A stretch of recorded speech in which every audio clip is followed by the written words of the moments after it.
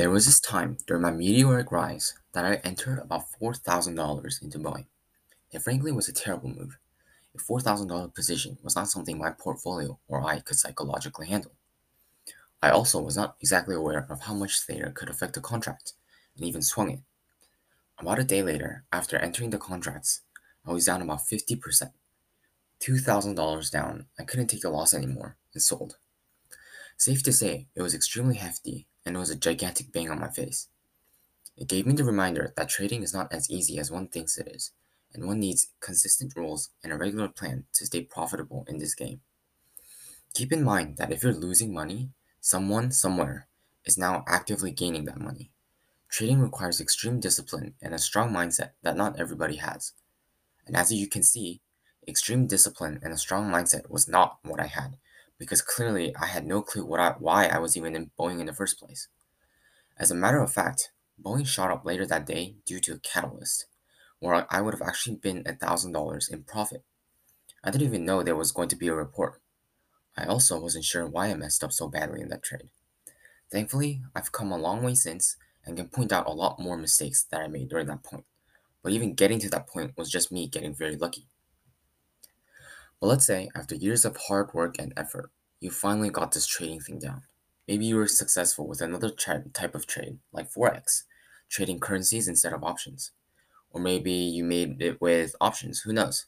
But once the scale is down and you can consistently make profit with it, the possibilities are endless. In the previous episode, I mentioned Kevin, one of the first people I met who truly was serious about trading. Although he may be a successful person today, he only had a few dollars to his name just 4 years ago. Although I'm not certain, just based off his screenshots that were shared online, he has made approximately at least 10 million, most of it coming from last year, after he started to truly get consistent after his second year of trading. Here's why. There's a few stages in the journey of a trader. The first is hype and excitement.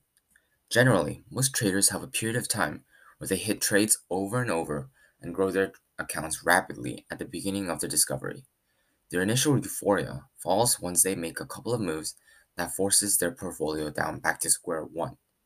After that comes the research stage. Here is where most traders fail, and why only 10% of traders are successful. The trial and error in becoming consistent and getting used to the moves can take many months or years, and it can get very frustrating. This is when traders who aren't dedicated drop out, accept they can't do it, and will give up. But for the few who do, after this stage comes a scaling up stage. Usually by this point, one is making 500 to 2,000 on an average daily basis. This already sets you up as one of America's top 1% earners. But this is where you can now start putting in more money into your positions. I've seen this happen many times, where about 3 to 5,000 positions would slowly increase to 30 to 50,000, depending on the trader. Some would even go to six figures, to 3 to 500,000. But now, the same 20% gain will no longer be $500 to $1,000 on a position, it's more like 5,000 to 10,000. For the latter scenario, 50 to 100,000. Imagine having the ability to regularly profit $10,000 a day.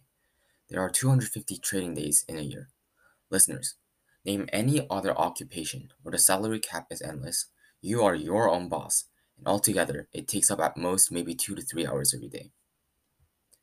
Today, we went over some of my dumb rookie mistakes.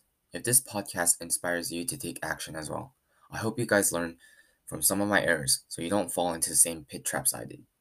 Also talked about why trading is such an appealing skill set and why thousands of others, including me, work to attain it.